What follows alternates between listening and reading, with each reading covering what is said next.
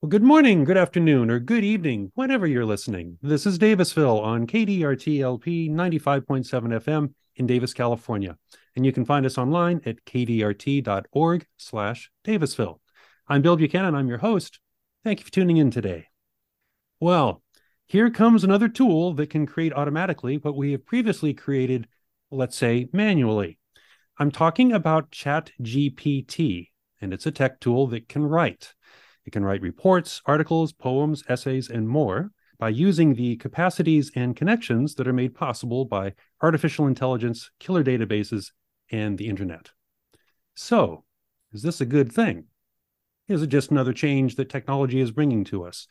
Or does ChatGPT reduce the need for people to learn how to think and write coherently? And if it does, what does that mean for us?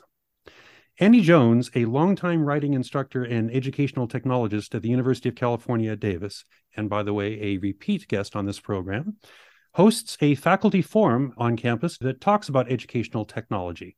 And when ChatGPT was the subject of a recent forum, a lot more faculty than usual showed up, 100, in fact. Andy is here today to talk about ChatGPT, as is Margaret Merrill. And I'm glad to say that she can join us. She is a senior instructional design consultant, also at UC Davis.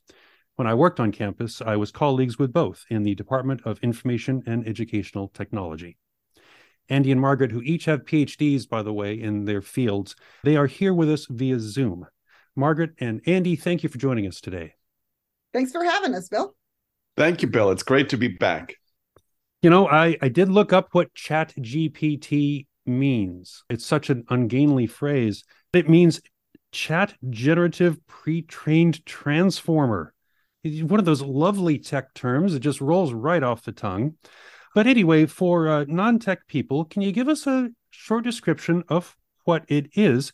I do know it's fairly new. OpenAI, that's the research lab in San Francisco, released this prototype in late November 2022, barely 2 months ago. Yeah, it's a new tool. This version of it is a new tool. Previous versions of it have been released over previous years, and they've released this one for testing with the populace to help them to refine the tool further. And it is, as you said, ChatGPT doesn't really communicate very well what it is and what it does. It's based off of a large language model, which is a thing that I barely know what that term means. But it was basically a computer was fed a lot of text, millions and millions and millions of words of text.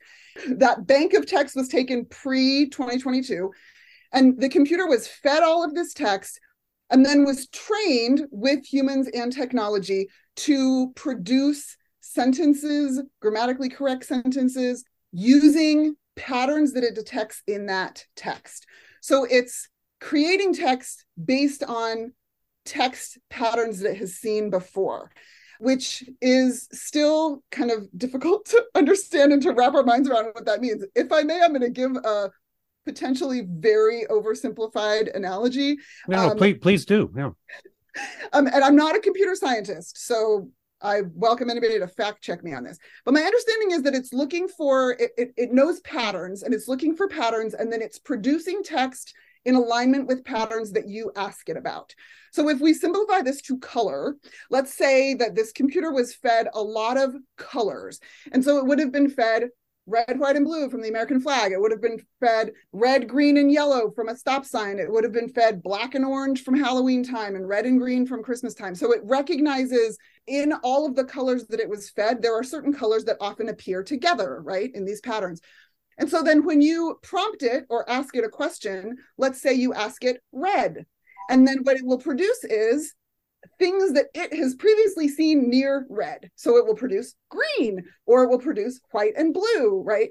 If you feed it red and white, it will produce blue because it knows red, white, and blue go together.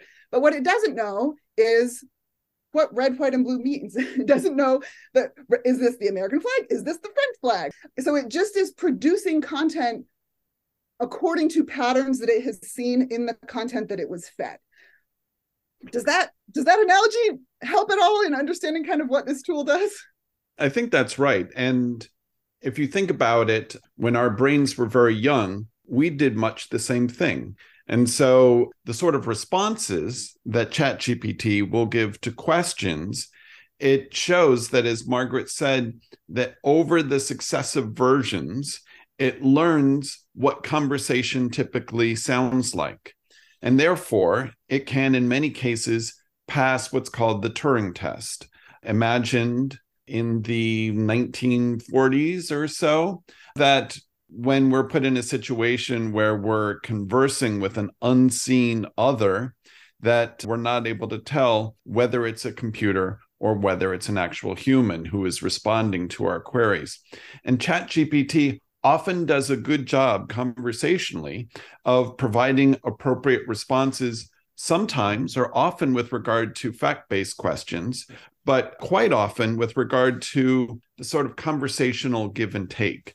And this is really what has struck people, that they can ask questions in a conversational, interpersonal way and get not only facts, but a semblance of wisdom. You can ask it for advice, for instance, on a variety of topics. And people have done this and have been impressed with many of the responses.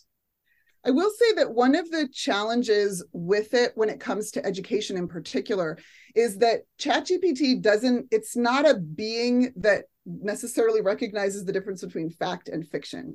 So for example, if you feed it, I saw this in an article as I was reading about ChatGPT the last few weeks, someone asked it, why is Zurich the capital of Switzerland? And ChatGPT produced 5 reasons why Zurich was the capital of Switzerland. The problem is Zurich is not the capital of Switzerland. Bern is the capital of Switzerland, right? So it's responding in the ways that you're prompting it, but it's not sort of fact checking itself. I did go to Google and say, why is Zurich the capital of Switzerland? And it gave me a link to a Wikipedia article about Zurich, and it proposed some other questions that I might ask related to the capital of Switzerland, Zurich, and Bern. So ChatGPT doesn't technically know things. It's producing text to match the patterns that it sees from what you asked in the question, but it can't really be trusted in the sense of facts. This is fascinating. Just frankly, this is just fascinating, because listening to the two of you right now, Margaret, from your first answer, I thought, well, you're literally describing something that's mindless, that is stuffed with facts and words and so on. You got to obviously be careful about input. The world's full of different languages and different cultures and different insights. But putting that aside for a minute, you're describing literally something that's mindless, but can accumulate and process a lot of stuff. But then, Andy, I was listening to you and you were describing it as like an early brain, that's what we do as infants and children. The missing ingredient there is growth.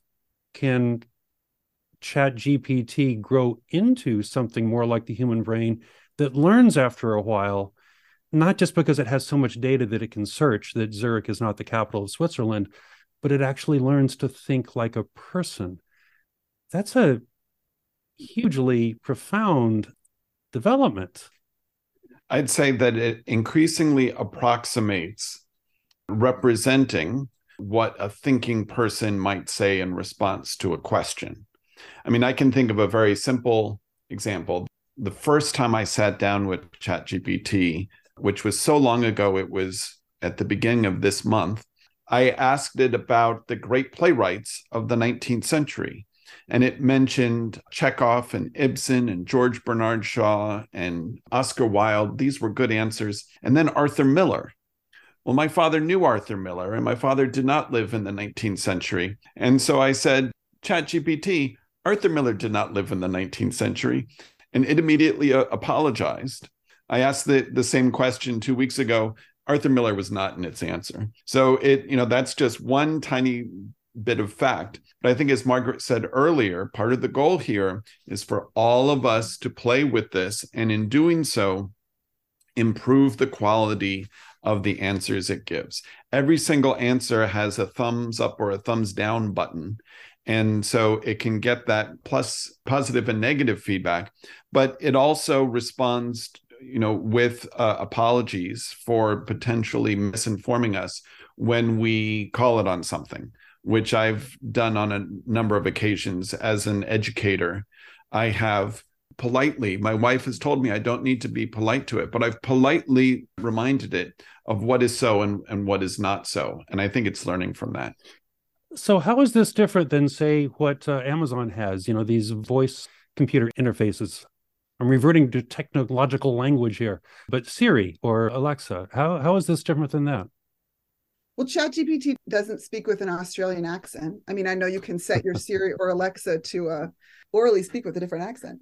That's a really interesting question. Andy, do you have thoughts on that? I do. ChatGPT understands a much wider variety of prompts.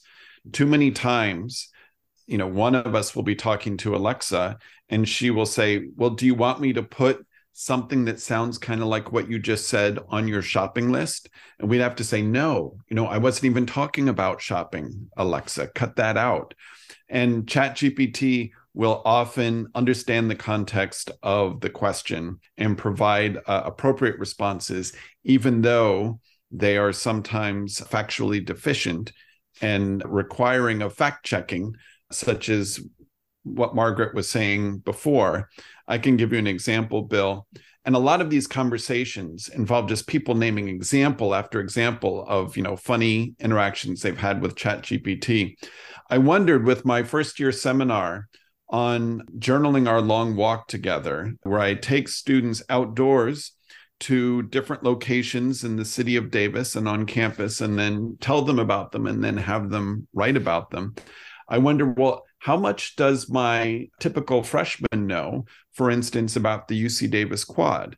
And if they were to go to ChatGPT, how much would they learn? And they would learn first a couple sentences about the history of quads at major universities, the names of a few buildings that surround our quad. It got 2 out of 4 of those correct. And then it said that the UC Davis Quad was designed by Frederick Law Olmsted, who also designed Central Park in New York City, and that it's home to the monument to the Pony Express, which was dedicated in the year 1960. And not being familiar with those two quotes facts, I looked that up and discovered that Olmsted actually designed the quad at Stanford University, and that monument to the Pony Express is found in Carson City, Nevada. And it was, in fact, dedicated in 1960. So it grabbed facts, just facts that were not applicable to the UC Davis Quad. It got easily confused, but I, having taught here at UC Davis for 33 years and having spent so much time on the quad, I would immediately know these things. But my students, if they sought to get help with an essay from ChatGPT, would likely not know these things. And so that's one place where this becomes rather problematic from the point of view of instruction of students.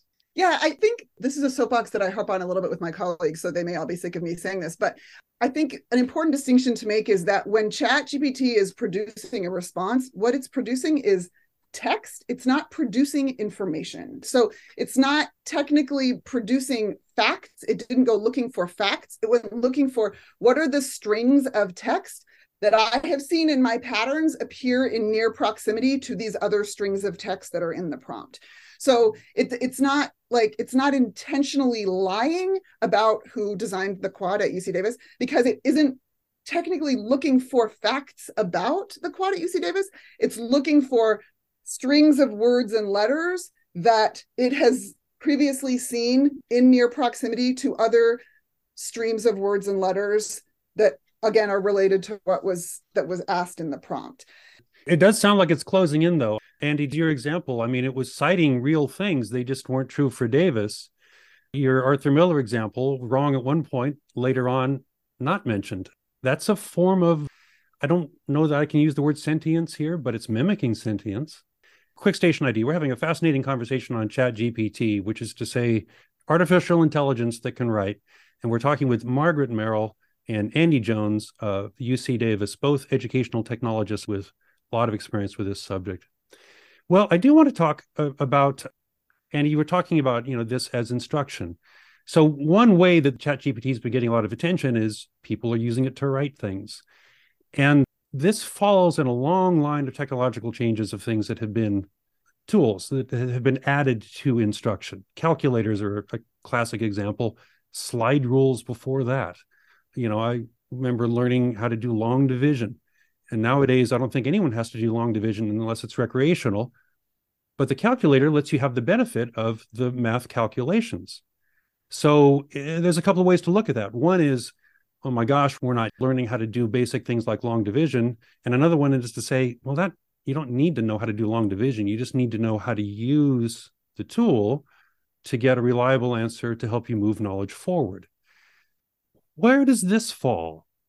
Are you getting students? Are you seeing students turning in stuff written by or assisted with ChatGPT? And do you actually are, teaching students? Margaret, you're working within faculty who are instructing directly. What are you hearing? What are you seeing?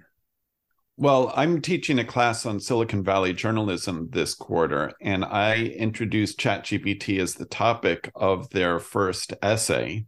And I can tell with some confidence that they did not use ChatGPT to help them write the drafts of these essays. And as I wrote in a different forum, thank goodness for that. Now, like the struggle begins, right? The realizing our errors and figuring out what difficult choices do I need to make? What investments do I need to make in myself? And all of this is part of what it is to be human. So I commended my students in an odd sort of way for not using this tool that they were actually writing about for their first essay. If I can break in, how did you know they weren't using the tool? Well, that's a good question. Margaret here told me the story of doing so much reading on ChatGPT that at one point she was reading a paragraph of an essay. And what did you discover, Margaret? Well, so many of the articles that I read included samples from ChatGPT, and because people were playing around with it to see if it could work for their purposes. And then I was reading this one essay that purported to be from a professor, and I'm reading it, and a red flag went off in my head of this sounds remarkably like it was produced by ChatGPT. And I got to the bottom of the short article, and sure enough, it said, this essay was produced by ChatGPT. Are you scared yet? Right? So just having read a whole bunch of samples that I was able to kind of notice that this was in a similar pattern. It's a pretty bland voice. It's the text it produces has similar patterns and is similarly kind of bland and a lot of filler words and that kind of thing that tipped me off that this maybe wasn't written by actually a professor. Absolutely. And when you've been grading student essays for as long as I have, there are just so many markers that will elicit these red flags that Margaret was speaking of. And I could see examples of the sort of struggling with sentence level problems, with organization of essays, with insufficient support for claims made, et cetera, that I've seen in essays during my 33 years here. And really, this does not concern me. It reminds me for the need for classes like the ones that I teach, and the realization that my young students, that they're going, with my help, they're going to grow dramatically through their efforts over the course of our 10 weeks together. And so all of that is positive. But if one were to think about what you were saying about the calculator, Bill, it might be that there are certain lower level skills that students will not have to spend as much time on. One thinks of spelling, right? One thinks of grammar. As an aside, I gave ChatGPT a few sentences from a student essay, and I said, do any of these have comma splices? And it pointed out, and two of them did, and it pointed out in the whole essay, one of them that had a comma splice, but not the other. So I asked it about this other sentence, and it said, oh, you're right. Thank you. I'm sorry for the misinformation, right? It used that same phrase that it had on a number of other circumstances. And it's that repetition of odd phrases that ChatGPT has a lot of information that it can call upon, and it uses the same sort of patterns to say, oh, the topic you've asked about might generally be defined as this. Here are 5 examples of that topic. And at the end, this list is not meant to be exhaustive. And so you just kind of get used to this way that it talks over and over again. And if any of that sort of bland malarkey would be appearing in any of my students' essays, I would draw it to their attention. Real quickly, could you define comma splice?